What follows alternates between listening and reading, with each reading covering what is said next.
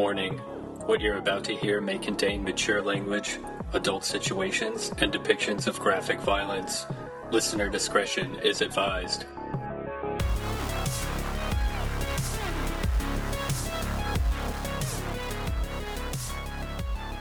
What if I did it like an infomercial? Like, hello everybody, we have a new show today. No, I'm not going to do that. No. No. That's okay. You don't have to do that. I don't want to do it. That's a fun idea, though. I don't like it. I thought it might be fun, and I instantly was like, that's the worst thing I've ever said. And I've said some bad things, and that was top tier right there. Hey guys, welcome back to the Trash Heap Podcast. It's me, Elliot. God damn it. Cut. I was doing so good. I was doing so good. All right, one more Well, time. that's right, Elliot. We're here on the most musty podcast in the Tri-County area. It's the Trash Heap Movie Hour, where we're out to prove once and for all there are no garbage movies, only garbage opinions. That's correct. It's me, Elliot Greenman, with Keith Vance. Here we are again. Don't It's say the our Trash full Heap names. Podcast. Oh, shit. Please bleep it out. Now our obsessive fans can find our home addresses and look up our phone numbers and such. Do they still make phone books? I don't know, man. Yeah, I think they do. Like, I've had some delivered to me, like, not that long ago, I think. Oh, I think nice. they've stopped doing the delivering, though, so maybe you have to request it. Like, I don't know. But I believe they do. But we'll just go off the grid. Change our names. We'll start recording the podcast from a mobile unit that travels down the highway. No one will ever find us. That's perfect. I like that. On the run, Yeah. ducking our adversaries and Oh, yeah. secret government splinter cells, and it's going to be a real black bag operation. Absolutely. Boy, oh boy, do we have a movie for you today. I am excited about this one, Keith. How about you? I don't get excited about movies, but I am excited to talk about the philosophical and neurological implications that this film brings to the table. In fact, absolutely. Before we get into the movie, I'd wanted to ask you about something that's been on my mind lately and has been kind of like a internet discussion point for a lot of people. This notion of raw dogging reality. Have you heard of this? Are you familiar with this? No, I have not heard about I don't go on these, like, 4chan websites, you know, what's the QAnon message boards? I'm not This a is message board junkie. I'm not on Reddit or anything like that. I just, it's in the periphery. These ideas are floating around. The brightest minds of our generation are talking about these issues. There's no escaping them. I don't know how you do it. So, raw dogging reality. This idea of raw dogging reality is the idea that there are people existing and functioning in our society without the help of drugs or alcohol or medication or stimulants. They are just sort of out there, faced, peeing into the wind, going uphill both ways, staring into the sun without any sunglasses on, just going for it. Yeah, okay, I actually am familiar with this concept. That's called being ages 3 to 12. So I've already done that. It's called daycare. Yeah, exactly. It's like, why would I want to do that? Why would I want a raw dog reality when I can numb my senses from everything and wake up feeling shitty? Yeah, right? Yeah. Yeah. Yes. I've done that. I guess I said, like, as a child, been to it, very familiar with the concept. Maybe I'll try it again someday. I don't know. But currently, you are not raw dogging reality. I'm not raw dogging reality. I am. You got a couple layers that you're wrapped up in. I've cooked that dog thoroughly. But no, we got a movie. Well, you didn't even ask me if I'm raw dogging reality, man. Because I know that you're not, man. You just told me you drank some fucking, like, bizarro, discontinued, expired energy drink that you went on the dark web to get. Well, so I guess that means I'm not technically raw dogging it, but caffeine is kind of my only my only protection against the hell of our modern world. Like Yeah. I'm not much of a drinker anymore, and I don't really do any like cool drugs or anything like that. Like if I eat an edible, like it'll make me, put me in kind of like a irritable mood. So I don't really do anything like that. But I just think it's interesting that we have so many options now to alter our perception and sort of cushion the blows of daily existence in this harsh, unforgiving future. See, wouldn't, like, if you were truly raw dogging reality, wouldn't you just be like not even on like social media or your phone? You would only be on, if you ever went on the internet at all, it would just be on a desktop or laptop and solely to look up the phone number for like takeout the food. I mean, I guess if you were truly raw, you would be just naked in the forest, just sort of crawling around in the mud and like sleeping on moss. I would try that. Yeah, that sounds like heaven, actually. Yeah. By comparison. Now, the reason I bring this up is because the movie we're talking about today had the opposite effect on me. Instead of needing drugs to comprehend and process and survive what I was experiencing watching this movie, the movie itself made me think that it was some kind of hallucinogenic drug that had like leaked into my blood vis-a-vis the shower or something I'd ingested. Or yes, I fully expected by the time this movie was over, I expected to open my eyes and see that I had been staring at a television that was not on. I think that's an accurate depiction of the experience of watching this movie. Perfect. Show's over. Boom. Okay, done. Perfect. Yep, we're That's done. it. Thanks for listening. No, like seriously, guys, this will be a spoiler-heavy conversation of this movie. I highly recommend. You can't spoil a movie if you don't know what the fuck you're watching. That's a good point. Speaking of movies, though, I just want to say before you get into it, it's like, this has been a good year for movies, for like new movies. Oh, here we go. Okay, I'm done. Elliot's Oscar picks. No, I was just going to ask you if you've seen Nope yet. I just watched Glory for the first time. Matthew Broderick, super underrated, and Denzel, what a revelation. National treasure. No, have you seen Nope yet? By the time this comes out, I will probably have seen it. So I'm gonna say Excellent. yes. I'm gonna future proof myself. I was gonna just ruin the movie right here and now, for the audience, but I won't do it for you. Don't. It'll In fact, by the time this movie or by the time this episode comes out, Prey will probably be out as well. So it's very exciting. Like I can't. I'm looking forward to that. We'll definitely be following up on that one and see if we did the trailer thing. See if it's hot or not. Yes, I will say, like, I don't want to talk too much about it since you haven't seen it yet. I will say I think Nope is my favorite movie of the year so far. Oh my god! There you go. That's all I'm saying. The end of that. So the movie we're talking about today is a movie called The Seventh Curse. It is from 1986. Yeah. It's a Hong Kong adventure film, they say. Hong Kong adventure film. Stars Chow Yun-fat. He's billed as like the lead, even though he's not in the movie that much. He is not. The lead is played by Su Ho Chin, who is not too well known to Western audiences, but is more famous in China. In Hong Kong, he's in movies like Mr. Vampire. Maggie Cheung is in it. She's fairly well known globally. She's in a lot of Wong Kar-wai movies. And then there's some other people that pop up here and there within it. It is directed by Nagai Choi Lam, whose most famous movie is, at least famous to Western audiences, is the story Ricky-O, The Story of Ricky. Yeah.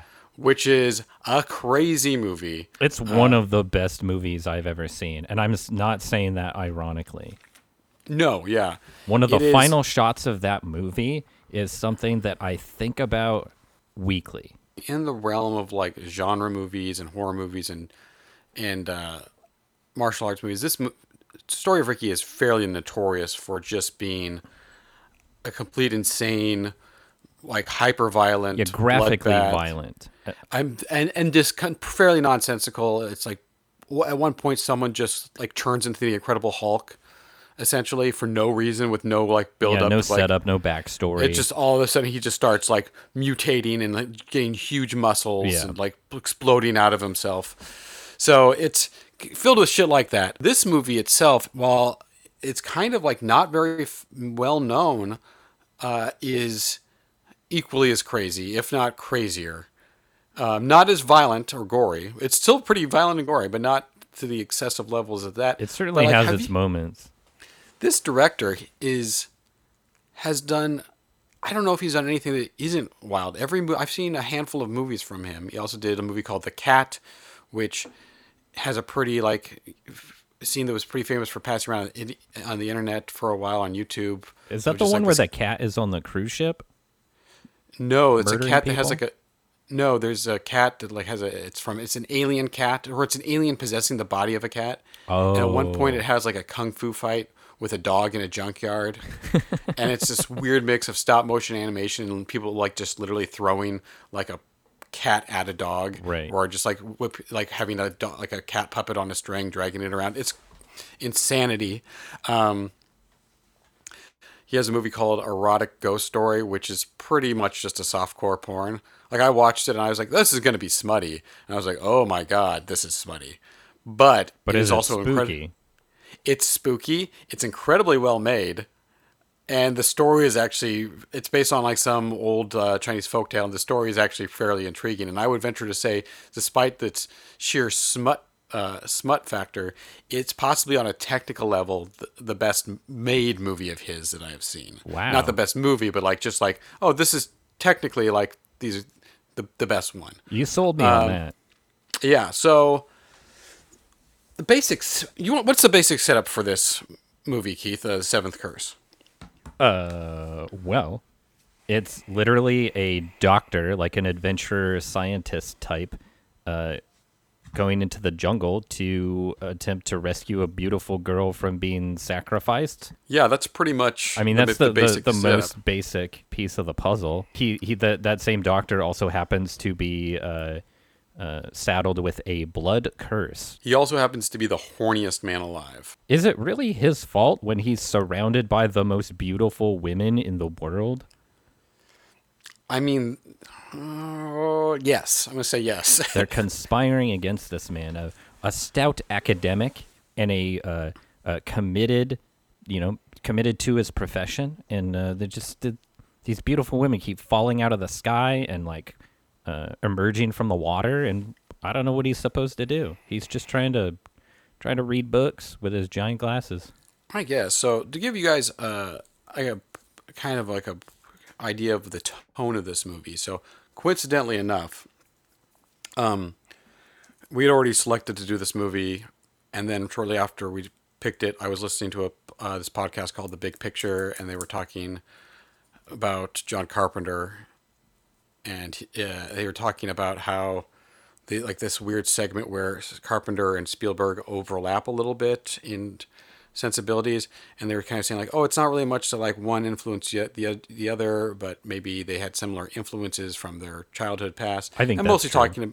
mostly talking about like their more like horror elements of Spielberg. They obviously talked about Raiders of the Lost Ark and the faces melting and all that stuff, and I was like, what would you get if John? I said, I thought thinking to myself, wouldn't it be cool if John Carpenter directed Raiders of the Lost Ark? And I'm like, oh wait a minute, I've seen that movie. We're doing it for the podcast.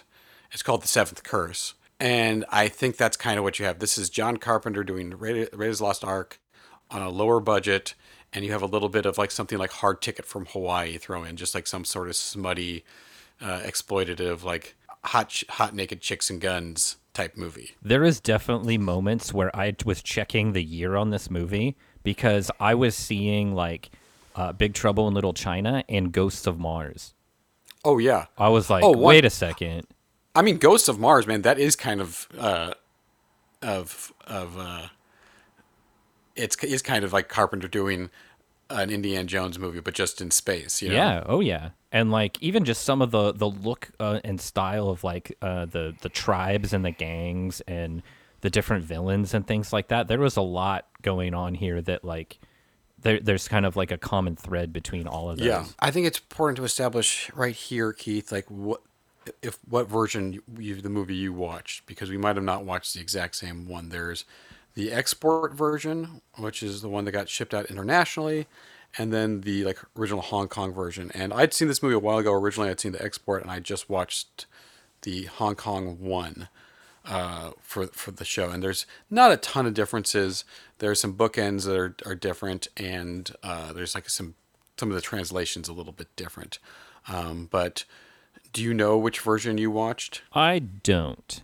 I Okay, so- ended up watching this movie on some random genre movie streaming service, and I got about a third of the way through, and I shut it off for a few minutes because there was some gunshots on my block, and I went to check to see if my neighbors had been murdered. Yeah. And when I turned it back on, that particular streaming service did not let me leave back off where I had stopped watching, and so I switched over to Crackle. Yeah. And I don't know the version that I started watching on that goofy streaming service, and then once I started on Crackle, I don't know what the version on that was either. So So I don't know basically, what the fuck I watched. they're not that different. So why even bring it up? Well, there's just some little kind of like little like funny little things that are different. But like so the bookend. So basically, the main difference is the bookend segments. And if you watch the original Hong Kong version, so this movie and a lot of the characters are based on a series of book characters called like the Wisely stories or something. And Chow Yun-fat plays the character Wisely, who's, to my understanding, normally the main character in most of these, but sometimes it's the other guy played by the doctor character. Yeah, I love these titles, by the way. It's the Wesley series, or the Wisely series, right? There's The Legend of Wisely. There's The New Adventures of Wisely.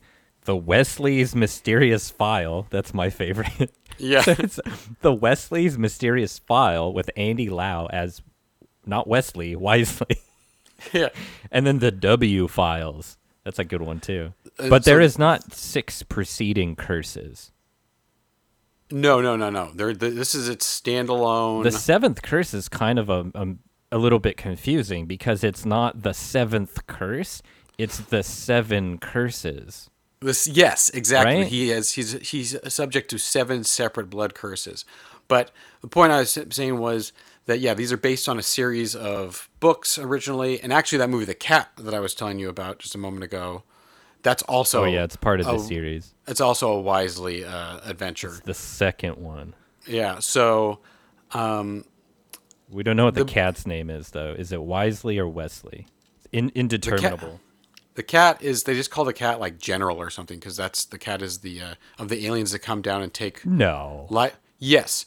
So... Like in Cat's Eye? I don't know if it's General or Captain. It's something like Well, that. the fucking cat in Cat's Eye is named General. So what's but going on here? I don't know. There's some kind of fucking conspiracy. In that movie, aliens come down and they assume the bodies of recently deceased life forms. I like that. Yeah. I like when aliens do that. Like in, was it Tommy like Knockers? Tommy Knockers or The Day the Earth Stood Still. But so they do that, and like 2 of the aliens take on human life forms, and then their captain, he takes the body of a cat. So it's Captain. It's not General. I got all fired up for nothing. It could be General. I don't really remember. I'd have to watch it again. It's like some sort of title of leadership. Regardless. So, but anyway, so the bookend starts with the author of the book hanging out in like some library drinking brandy with Chow Yun-fat and the other actor, and he's introducing the movie as like, oh, here comes a story of, one of the many stories that I've written about these 2 characters. So that is the main difference. So yeah, not that important, but it's kind of a funny little intro. It is General. What the fuck? Told you. What the fuck is going on here? So if you watch, that's what I'm saying, if you watch the original version, that's how the movie starts. If you don't, it goes straight into the action, which is there's a hostage situation. There is a hostage situation, and I got to tell you, I'm a big fan of the way they made a sort of special unit cops or SWAT teams look in the 80s. Those blue jumpsuits with the sort of the black vest over the top. That's such a fucking classic look and like a vibe. Like you get 20 or 30 of those guys just standing around. It's exciting. What's happening? We don't know. Something big is going down. Something's going to blow up. Something's going to blow up. We want something to blow up, and everything's going to blow up. Have this hostage negotiation. One of the hostages is having a heart attack. The terrorists are like, send in a doctor. And what do? They go and get our main man. The police say like something like we know you're a doctor known for bravery. So we thought you could go in and plant this bomb in the terrorist den and save the hostages. Yeah, it's a big flashbang. And I had to shield my eyes during that entire scene. Because that after that flashbang goes off, they're like fighting and shooting like an action sequence during the whole thing, and the effect was disorienting to say the least. Okay, it worked on me. His character's name is Dr. In fact, I was arrested just a few minutes after watching that scene. Oh shit! They're like, "We got you. You watched the movie. Now you're under arrest." His character's name is Dr. Yuan, so that'll be easier than saying the other actor. But then also in that scene, Maggie Cheung, who plays an aspiring young reporter, wants the scoop of a lifetime on this terrorist unit and wants to get into the building, but the police won't let her. So what does she do, Keith? I don't know. What does she do?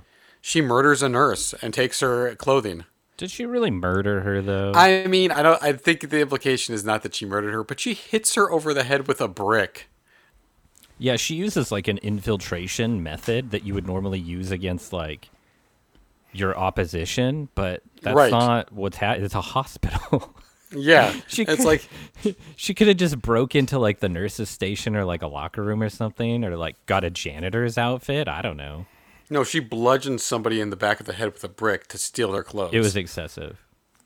Maggie Cheung at this period of time was kind of, though, was like, this is the type of role she kind of played where there's like these like irrational, like bratty, annoying characters. She's super annoying.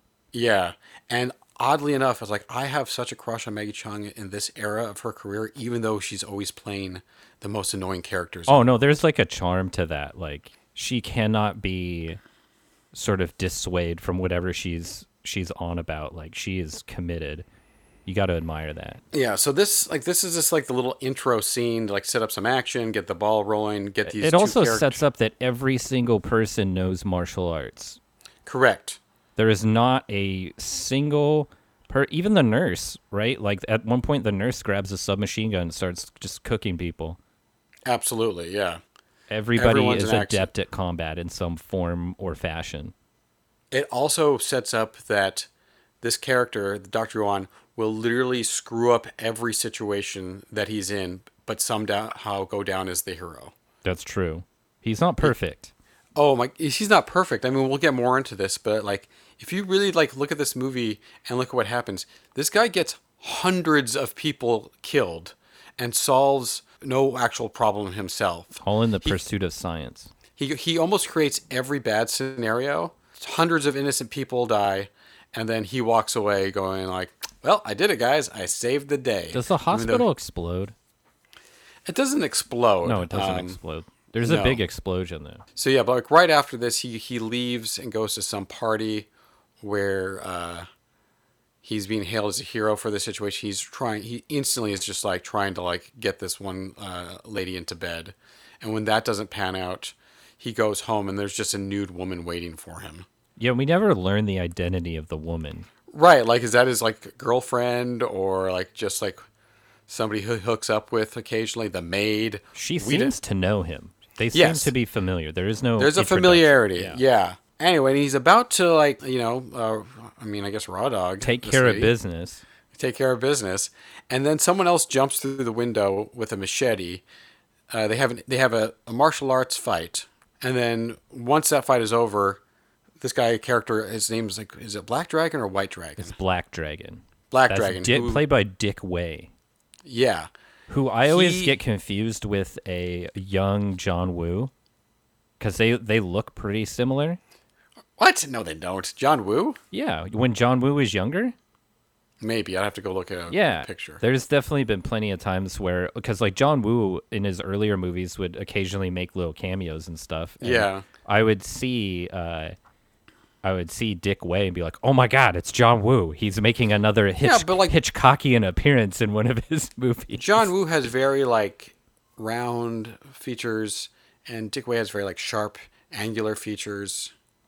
I'll send you some photos here. Okay, I'm maybe, gonna send you maybe- some photos because okay. when John Woo was younger, There was a striking similarity. yeah, Okay, I'll buy that. So they have this little fight, and then Black Dragon's like, "Hey, remember me? I'm from that Thai mountain village. You have a blood curse. I need you to come back with me to the village. Meet me there next week. Oh, by the way, don't have sex, or your blood curse will explode."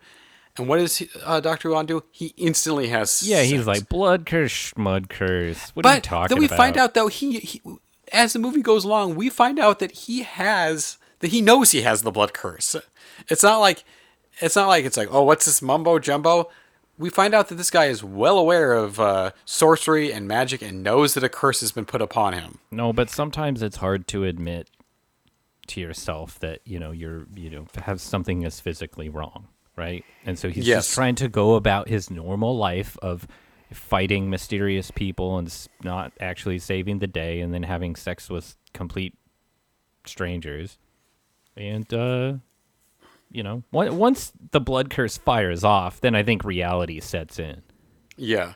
Because it does fire off. It fires off. I'm a yeah. huge fan of blood curses in general, but specifically this blood curse Yeah. is great because the way they play it with the legs, right? So they set up that the blood curse, at least the first part, is in his legs, and he gets this awful pain shooting through his legs, and he gets the veins rising out of his skin, like the vascularity is off the charts. But his reaction to it is so relatable because when my legs fall asleep, I make those same faces and that same sound that he's making during the blood curse. And so instantly I was like, I'm in. They got me hooked. This is relatable and familiar to me. You're telling me that when your leg falls asleep, you make the same faces as someone who has been cursed with sorcery and has an exploding blood leg. Like, you make those same faces. Yes, precisely. Because it's such a strange alien feeling. Like, there's a numbness, but there's also simultaneously a deep-seated pain, and you can kind of use your muscles, but not really. Like, it's such a strange... It's what I imagine the afterlife feels like. Okay, well, let me ask Overall. you this then. I can only assume that this blood curse, though, is more intense than a leg that has fallen asleep. So if that's There's no documentation to corroborate that claim well, I'm just saying, like, I'm making from a an scientific educated, perspective. I'm making an educated guess. So this is a hypothesis. We'll put it to the test. Oh, please cite your sources for your Oh, my blood sources curse education. My sources is 1986, The Seventh Curse, directed by Ngoy Choi Lam, starring Maggie Chung, Chow Yun-fat, and Soo Ho Chin. What types of faces do you think you would make if you had an actual blood curse in your leg, and and your veins were bulging, and blood was literally exploding out of your leg, covering yourself and the random nude woman who had just been hanging out in your apartment waiting for you? I might do a little bit of that wide-eyed surprise because, wow, would that be shocking? Would you do a double take? Especially, yeah, I'd do a Would you do a spit take? With spit take? 1000%. You'd watch your leg like start bubbling up. You're like, okay, I got to get my my Mountain Dew Code Red, and then you spit it out exactly when the blood came out, and you wouldn't know where the Code Red began and the blood stopped. No, I would drink. I like that blue Mountain Dew. So it'd be a nice. okay. It would be a nice interplay between colors. Well, that'd actually be great because when the blue and the red mix together, you kind of get this purpley goose thing, Yeah, which it'd be actually awesome. ends up coming up later in the Seventh Curse. Actually, I'd be a big fan. I would be okay with the blood curse if it was sort of a green or a purple ooh, yeah. instead of a normal blood color. Like Like, that would yeah. really accommodate me as far as like my preferred blood curse. So you'd be less concerned if you started if you had a blood explosion, but if that blood was green, you'd be like, okay, if it was red, the color normal blood, I'd be pretty worried right now. But like since my blood is now inexplicably turned green, I'm not too worried. Yeah, I'd be less concerned for sure. Okay, and I'd be more that's like good to know. I'd be more like this guy, just sort of blowing it off. But Okay. but the blood curse, you left out the important part. The blood curse is kind of a sort of a countdown. Right. So that's where the seventh curse comes in. Like every day, he's going to every 24 hours. That was the first one. He's going to have another blood explosion until it gets closer and closer to his heart. On the seventh day, it'll hit his heart. His heart will explode. He'll die. That'll be the seventh curse unless he can stop it. And what stops the seventh curse? Well, you have to crack open the big Buddha head and eat the glowing eyeball within. Yes. Which, boys, are a roundabout way that we get there. Yeah, but that happens a lot later. Yeah, so he goes and talks to his best friend, Wisely, and asks for his advice. It's unimaginable and sort of unfair how good looking Chow Yun Fat is. Oh, everyone in this movie is like a gorgeous person. But overall, like Chow Yun Fat is like a ridiculous, like it's kind of insane and like just he's sort of an unhealthy standard. Because too, he's always like in his movies too. He's always drinking and smoking, and like I can see where a lot of people would look at that and be like, "Well, if Chow Yun Fat can drink and smoke, so can I." Because that's that's my reaction. I'm like, "Holy shit! If Chow Yun Fat is so tall and good looking, maybe if I do the things that he does, I will also be tall and good looking." I think that tracks. I'm still working on it. Okay. So he goes to him for advice.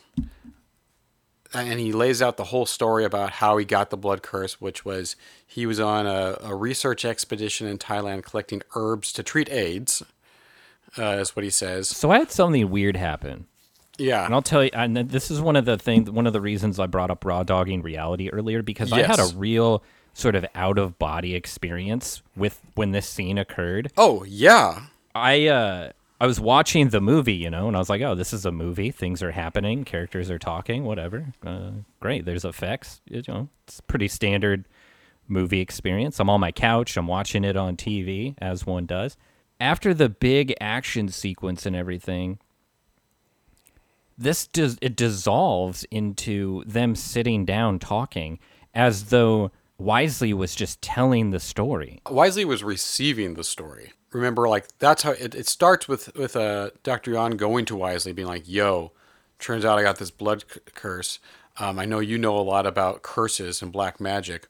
What should I do? And Wisely goes like, well, you better tell me how you got this blood curse. And he goes, well, it all started while I was in the mountains. I don't know that I saw that.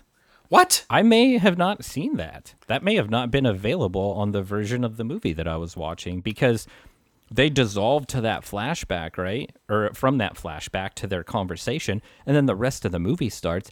And then by the time we get to the climax, it was like I was watching that whole thing again. So in that scene... And I stopped. I paused the movie to see if it had like played through and restarted or something. I was like, "What the fuck is going on here?" I mean, this already happened, where they go into the jungle and they climb on the big Buddha statue and fight all the monks. Wait, that happened before? Like it right happened after at the beginning of the movie. Holy shit! No, dude, like that is like it happened twice. I don't know what version you started with, and then got like a. Well, and I'm gonna watch. I might watch both of those again, because, right, I started on this one weird streaming app, and then I switched over to Crackle. But when I switched to Crackle, I scrubbed through like half of the movie, so I don't know if the Crackle version had the same effect, or if I was the victim of some kind of a blood curse in my brain. You told me that you were originally started watching it on some bizarre like back door like discount bargain bin streaming app called like Midnight Pulp that no one's ever heard of. That's right, Midnight Pulp. That's correct. If I go to my Roku and look it up now, it just doesn't exist. It doesn't exist. Yeah, it's because that is not like that is the Buddha thing happens way later in the movie. That's towards the climax. Yeah. It does not happen in the beginning at all. He goes and he's in the mountain village with like some like white doctor, and like they're looking for herbs to treat AIDS. He's walking around. He spies like some woman bathing nude in the river who's gorgeous. He drops his binoculars. Truly and an unforgettable scene. I don't want to get into it, but like, yeah, unbelievable. gives her the binoculars. Then they like they That's find out my that favorite part. he's like, here, you can have my broken binoculars. He drops the binoculars on the rock, and they tumble down directly into her hand. And then she's like, "Is this what you were using to spy on me with?" Yes. And he's like, yeah, you can keep them. And she's like, cool. She then had never seen binoculars before. Oh yeah. So then later that night, they're like, oh yeah, I met this hot chick. What's going up in that village or something? And the American doctor's like, oh, don't go there. There's a worm cult, right? Oh, I love the worm cult. Cult of the worm. You don't want to mess around with those guys. He's like, I'm gonna go mess around with them. So he goes up and he's like spying, and it turns out there's some weird, sorcerer guy who has like a baby worm that baby worm monster that he keeps under his cloak that he uses to kill people. He's picking people to sacrifice to their ancient elder. And that wizard, that evil wizard, he definitely has, there's like on the spectrum of David Lopan to the main cannibal from Ghosts of Mars, he's like right in the middle. Absolutely. He's like less sort of fancy and decorative than Lopan, but sort of more traditional like folklore style than main cannibal. He's a tremendous villain. Yeah, his worm is not half bad either. His worm is fucking great. It's a very powerful worm. Yeah, sometimes I'm just like, why are we more concerned about the ancient elder monster and not more concerned about the worm itself? He picks two people to sacrifice to the ancient elder, who we'll meet in a moment. One of them is just some random dude. The other one is the beautiful naked woman from the lake, whose name is Banchu, I believe. And then, so the doctor is just like, oh no, like, he's going to sacrifice the girl I perved over for like 3 minutes earlier in the day. I got to do something. So he breaks into the ceremony, which we find out the ancient elder is like this like living skeleton that turns into a weird, like, it looks kind of a mix between like a lizard, a bat, and a xenomorph, kind of. Yeah, it flies around like it's in the Guyver or like Power Rangers or something. So, but in the process of trying to rescue her, what he ultimately does is he gets like 100 people killed. Several other people from her village get killed. Several followers of the worm cult get killed, which, I mean, I guess that's no real loss there. But several of the doctors he's with get killed. And then also in it, they both him and Banchu end up having a blood curse put upon them. And the only way she can save him from the blood curse in the immediate, or at least postpone it, is by cutting off a piece of her boob and feeding it to him. That was another moment where I completely questioned my own sanity, because it made sense that she was going to do something weird and sort of ritualistic, but in my wildest dreams, I was sort of scared that for a second she was going to cut off her nipple and feed it to him, because that's something I've seen in a movie before. But for her to cut open her boob and pluck a sort of pearl or a cyst, or I don't know what the fuck it was, and put it in his mouth it's something. And it's also like, why is this the thing that postpones this blood curse? I would love to hear the reasoning behind the explanation. That. Absolutely. Please help me that's understand what you mean by this. Yeah, let me get a director's commentary or a writer's commentary, something. Please explain. We should get our hands on the original book, and like there's going to be like a 20-page description on the medical properties of boob blood. Yeah, it was hot. It was dark. I was just so fucking lost and just drenched in sweat, and I had to get up and take a lap around my apartment just to regain my composure. Obviously, this is pretty wild. Like, and we've talked about some of the goofy stuff or parts that don't make sense. Like, bottom line is this movie is insanely entertaining.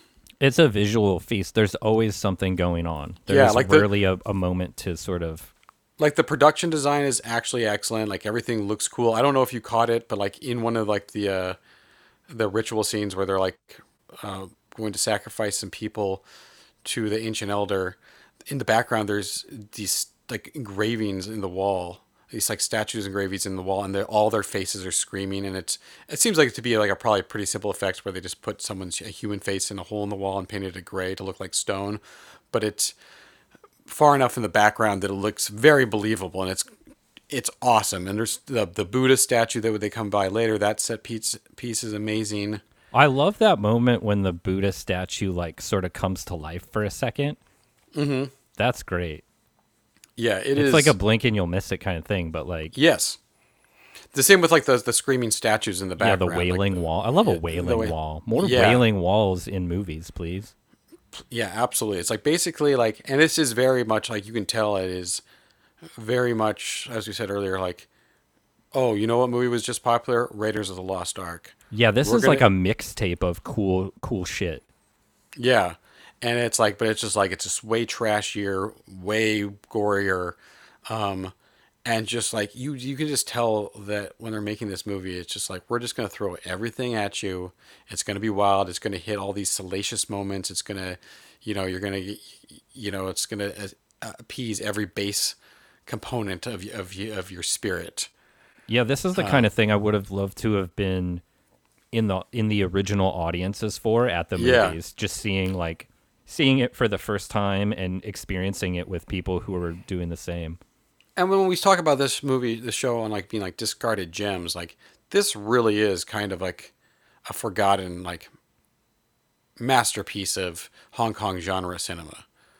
I mean, at least to a Western audience, where there's these other ones that are much more well known, and this is something that's kind of just kind of been like, oh, you might catch on like some like random streaming service, in the back catalog of it. Yeah, it's definitely gaining more traction with like YouTubers and things like that, kind of sharing their opinions on it. And it did just get like it's like a very nice like physical media release from a company called 88 Films, which mostly only does like it's a British company, so they mostly only do like Region 2 Blu-rays. But if you have a Region 3 Blu-ray player, you can play it. And I actually just picked it up, and that's where I watched the extended Hong Kong version with the bookends. Oh man, I bet that looked like $1 million too. It looks so good. It has like a 2K restoration. It looks really, really good. The version I'm watching looks like it looks like I'm watching it on like a Game Boy Color. Yeah.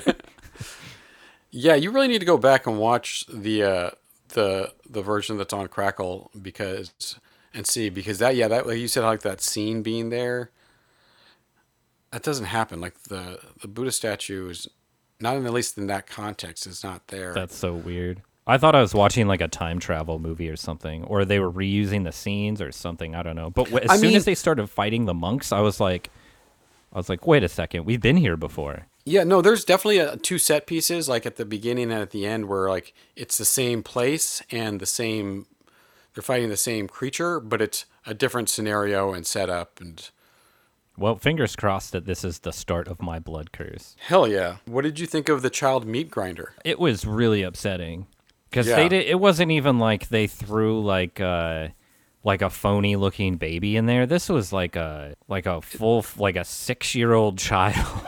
They're just like, here you go. And it's not specifically graphic. It's like you don't see the kid getting like chewed up or anything. You just see like a kid go into a box and like blood come out. No, but the discharge of blood is an upsetting amount. Yes. It's like some Evil Dead level, like just bursting. And it's like they do the funny gimmick where it's like filming, and then like they cut the frame so that the kid sort of disappears. So it is a little funky, but like, man, if you're just like half paying attention to it, it's a little upsetting. I think the most upsetting part is the fact that it's like basically just like a factory line of children in line to go into the corpse grinder. Well, yeah, that's the idea, right? They have to keep dumping these kids in. And why do they have to do that? It's because Dr. Yuan intervened last year with their ceremony. Every year they sacrifice 2 people to the ancient elder to appease him. This year they have to sacrifice like hundreds of children. Yeah, now, to I'm catch not up. saying Now, it just seems to me like that maybe they could just seal up that temple, move out of town. They don't need to be sacrificing people, and the sorcerer definitely comes across as a bad guy, even to the villagers themselves. But it just seems that Dr.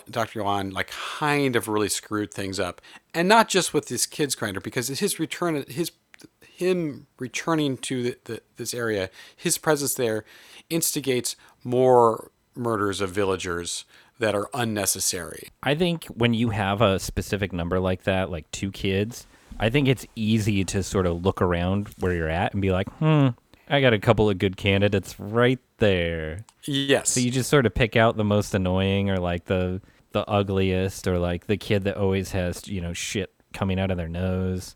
And absolutely. Just be like, let me solve this problem. Yeah, but when they get to the village, like all the children have been taken for the child grinder, and that's literally because of the actions of these characters, of the good guys earlier. Yeah. If they had just like had not intervened. I did finger quotes when I said good guys, which no one could see, but I did do it. Sometimes doing the right thing means doing the wrong thing. Yes. Sometimes you just have to do something. Yes, true. And there's movies where like that kind of chain of events happens, and you're like, okay, well, this was out of their control. It really seems like everything they do just makes matters worse and worse and worse and worse and worse. They're just breaking even, essentially. What's the whole point of him coming back to the village? It's like to solve his own blood curse, which is going to kill him, and then Banchu's blood curse is that her face is just kind of like mangled up and like is all deformed on one side. Oh, and yeah, she is such a tragic character, always covering that up, and then the reporter like wakes up after almost dying and like sees her and like freaks out and like runs like a figure 8 around the room screaming at her. And it's bad, but it's not that bad. And then, she's the love interest of Black Dragon, so they have sort of a tragic romance. Well, Black Dragon doesn't even care about her face being mangled. He's like the exact opposite of Dr. Yuan. He's like, I love Wanchu because she's a good person, not because I caught her bathing nude in the river. Yeah, isn't that funny? He's in love with this girl because the first time he saw her, she was naked. And then also okay, how are we going to stop the blood curse? How are we going to save myself, my own life, and then fix Banchu's face? Is they figure out that they have to go to this giant Buddha statue and take out its eyes and then eat the eyeballs. And in the process of procuring those eyes, they go and offend and then murder several monks that protect the statue. Yeah, they have an extended fight scene with those monks, and yeah, they end up killing a few. And then at one point, they finally stop and are like, try to explain themselves and ask for forgiveness and are very polite. I was like, maybe you could have just tried that from the start. Led with that. I was like, hey, I know we're not supposed to be here, but we need these eyeballs for this. The quote-unquote good guys, Dr. Yuan and Wisely, like, basically just come and, like, kill everybody and then and they bring a lot of guns. Yes, they bring a lot of guns, and then they drink brandy at the end of the movie like they've done something great. Yeah. I think, though, that is a great commentary on Indiana Jones. Because I think if you really, and, I know it's popular to do this now, and sometimes it's very eye-rolling, but if you scrutinize Indiana Jones a little bit, he doesn't come out looking so good. No, absolutely not. I mean, it's just like, at least then, like, the movie sells it versus, being like, I mean, that's honestly part of the charm of this movie is just like how, like, ridiculous this whole setup is and how awful these characters are, but still kind of come across as like fun characters. No, it's way more engaging and interesting to see them being wrong and making mistakes compared to those action adventure movies where, that was part of the appeal of Jackie Chan in a lot of movies, right? Right. But, a lot of like Jason Statham movies or something, he's always right and he's always doing the right thing. And if he just keeps beating people up, everything's going to work out. Yeah, but in this movie too, it's not like the Jackie Chan movies where he's like has self-awareness, he's like screwing up or something. These guys in this movie, the quote-unquote good guys, think they're like awesome and doing the right thing and like saving the day, even though they're completely oblivious. Making matters worse and worse and worse. Speaking of though, like of getting people killed, do you remember that scene where the car like jumps over like some stairs into a crowd of people, like the Jeep? Oh yeah.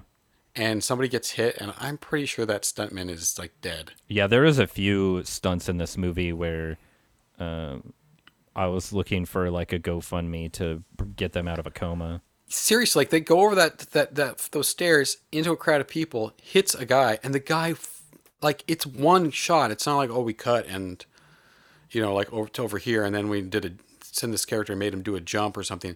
A car moving at high velocity hits somebody, and that person flies out of frame. Yeah. Oh yeah. It was some scary in one stuff. take. There's I mean, in the fight, the big brawl at the beginning of the movie. There's definitely a couple of scenes where there's dudes landing face first into glass coffee tables, and the camera is shooting underneath. So it's not just like, oh, you saw them go partway through. Like, you're watching them go face first through the glass coffee tables all the way. I mean, that's another thing too. We're talking about underrated and stuff. I mean, not just in terms of this movie, in terms of like cool monsters and like fun times, and less like, oh, this is a wacky like oddball movie. Like, just in terms of action though, too, the action set pieces in this are incredible. No, it's major league shit. And the very fact that this is not like regarded as, a Hong Kong action masterpiece is just kind of mind-boggling to me. Yeah, and I think it's kind of the sense of humor and the sci-fi, magic stuff that may hold it back a little bit with audiences, but I don't know. I think that's working in its favor. Like, it really is like, it's like a fucking, charcuterie plate or a bento box, whatever you want to call it. Like, it's it's got a little bit of everything. And the result is a tasty little morsel. Oh yeah, a little tasty little morsel of boob flesh. Yeah, I guess. Or glowing Buddha eyeball. Maybe I'll cut that out for you if you want to retract that.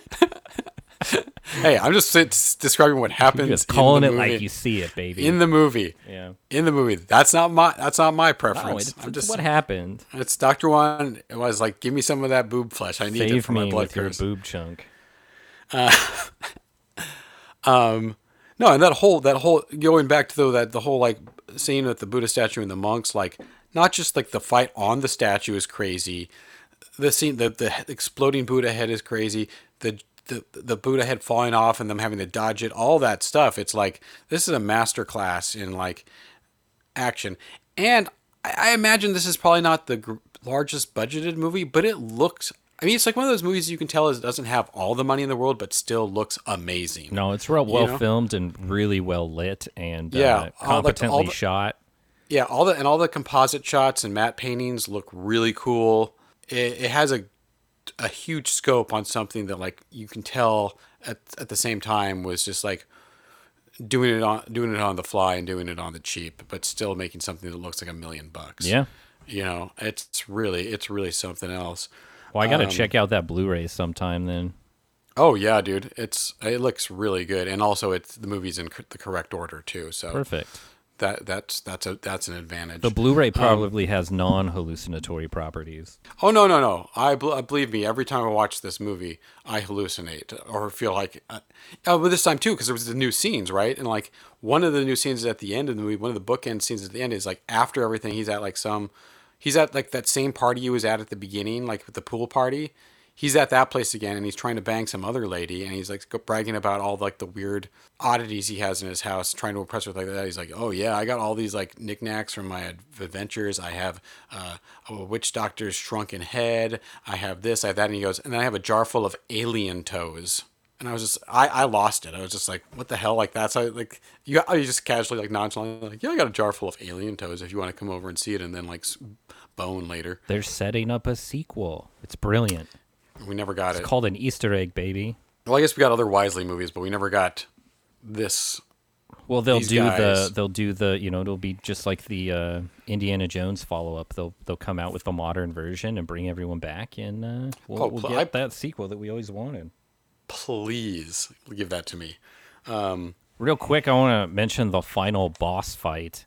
Yes, because they're taking on this monster that keeps transforming and doing wild shit, and they try going from a martial arts fighting skeleton to like the weird, flying xenomorph. Yeah, that skeleton doesn't his martial arts form leaves a little bit to be desired. He just sort of I mean, it's- flopped around. It's still pretty cool. Yeah, it's pretty funny the way the doctor takes his martial arts stance with the puppet, and then he tries Yeah. to do like fake outs, and like he's really like playing some mind games and some chess Absolutely, yeah. with him. But as they're fighting this monster, the worm goes toe to toe, and nothing can really stop it. Like it's sort of taking on all comers, and then finally, after being MIA from the movie from about the halfway point, Chow Yun Fat just shows up, rolling out of a side cave with a rocket launcher. Yes. And there is the monster has sort of a big exposed pulsating gland, and he shoots a couple of rockets into that and blows it to smithereens. Yeah. That trope of a character showing up with a rocket launcher and shooting a big pulsating gland would go on to become very famous by the Resident Evil video game series. And so if you look at a lot of the Resident Evil games, you'll see a lot of this kind of stuff. Even like a lot of the costumes and outfits and character designs you can see came from movies like this and John Woo movies and kind of all kinds of other stuff. Yeah. So it's pretty cool. It's also a hell of a funny sight gag when he just kind of emerges out of the darkness and handles things. It's also just funny too, because like we're talking about how like this main character literally solves no problems, doesn't do anything good, and gets millions of people killed, and then Chow Yun Fat just shows up at the end and goes like, "Oh, don't worry, I got a rocket launcher. I'll save the day," you know. And then right after that too, it's like, so they got the two Buddha eyes to end the blood curse. The doctor eats one. Or you his have to blood swallow curse, it whole. You have to swallow this you can't gigantic chew it. glowing, You got to swallow it. this gigantic glowing eyeball whole. And they're like, okay, we have to get the other one quick to Bonchu, otherwise, because if you don't use this within like 2 hours or something, it's rendered useless, right? So they go there, like they show up, they kill the monster, and then the doctor's like, oh shit, the eyeball's not good anymore. Sorry, Bonchu, you got to be deformed for the rest of your life. And the doctor's like, well, I'm good. I ended my blood curse. I can bone again. So see you guys later. This guy literally shows up to town, causes nothing but problems, fixes his own problems, and then dips with like no remorse. It's the only logical conclusion. I guess you're right. At this point, it is. How else would you end this movie? How strong of an endorsement or recommendation would you give this movie? This is one of those movies that no matter how you watch it, it's going to give you something. If you watch Correct. it with the volume off, just playing in the background, you're going to it's going to catch your eye, and you're going to be, your jaw's going to be on the floor. If you watch it with the sound on and just sit down by yourself, you're going to be thoroughly entertained. If you watch it with a group of people, you're going to have a good time. And I know you could also be thinking, like, listening to this, you could be like, well, they literally have just like spelled out the entire plot, like every single thing that happens. Not from even the half beginning. of it. We cannot even touch upon the insanity of this movie, the sheer entertainment value, how cool the visuals are. Like, every plot point is well, there's nothing wrong with the plot of this movie, even though it's like kind of like bizarre in the fact of like how we just talked about how the characters cause all these problems and the heroes are actually the villains inadvertently. I was like, you cannot touch upon like what this movie is when you watch it, based on even by giving away like every single plot point. Like, you might be like, okay, well, I know this guy turns into this monster. That's not going to be a surprise. It'll be surprising when you watch it. Okay, I know that they put these kids in a child grinder. It won't be surprising when I watch it. It'll be surprising when you watch it. When you watch this stuff in the context of the insane vision that was created, like we said before, like I've seen this movie multiple times, and each time I'm just like, what the fuck? What the fuck indeed. Yeah, if I had to stamp a rating on this, I would give it 4 blood curses out of 5. Well, wait a minute. What happened? Like, you're not going to go for like 6 out of 7? No. No? That would make more sense, but I'm going to match the sort of logical reality and tone of the movie. I'm going to say 6 out of 7 blood curses. Okay, and the only you reason think why you're I'm not going pretty to... clever. Well, hold on. Look at the big brain on Elliot Greenman. Incorporating the title into his rating once again. The only reason I'm not giving it a full 7 is because the seventh curse kills you and destroys you, and I don't want it to kill or destroy this movie. Right. It's like the Ring tape. Like if you keep handing it off, like no one will ever die. Right, exactly. Massive recommendation from me. Yeah, you can watch it on Crackle for free. You think you could probably rent it on Amazon. If you have the ability to play a UK Blu-ray, I highly recommend that being the way you watch it, or finding that somewhere online, a downloadable version of that 88 Films production of it, because looks phenomenal. The subtitles translations have been cleaned up. That's definitely the way to go if you can. And don't bother trying to, do drugs or anything while you watch the movie, because the opposite is true here. This movie is the drugs. Correct. Absolutely. We got a fun one planned for the next episode, don't we, Keith? Yep, and we're not going to tell you what it is. You got to follow us on Instagram to find out, at Trash Heap Pod. Get over there. Mm-hmm. We don't make a ton of stupid content or anything like that, but we are going to tell you what the next episode's going to be. So correct. Give us a follow, and also let us know what you think of the show. Tell your friends. Leave a rating on Apple Podcasts or Spotify. Help the show grow a little bit. We got lots of people listening from all over the U.S. and beyond. That's super cool, and keep it going. And we might have some additional fun surprises coming for you. So, like I said, keep it parked on Instagram. Also, check us out on YouTube. We got some fun exclusive episodes over there that you can't get anywhere else. Knee-jerk reactions and some weird videos that are related to getting sucked into the movies and life lessons from the movie Silver Bullet. So absolutely, it's a lot of fun. Go check it out. Yeah. Or don't. So that's going to probably wrap it up for today. Once again, please check out this movie. It's amazing. That's all I got to say. Just remember, I got a jar full of alien toes at my place, and you can come over and check them out if you want to. And until next time, the dumpster is closed. Goodbye, everyone. So you're drinking expired energy drinks? Not expired, discontinued. They're just not going to make any more of it. It's limited edition, very valuable, rare.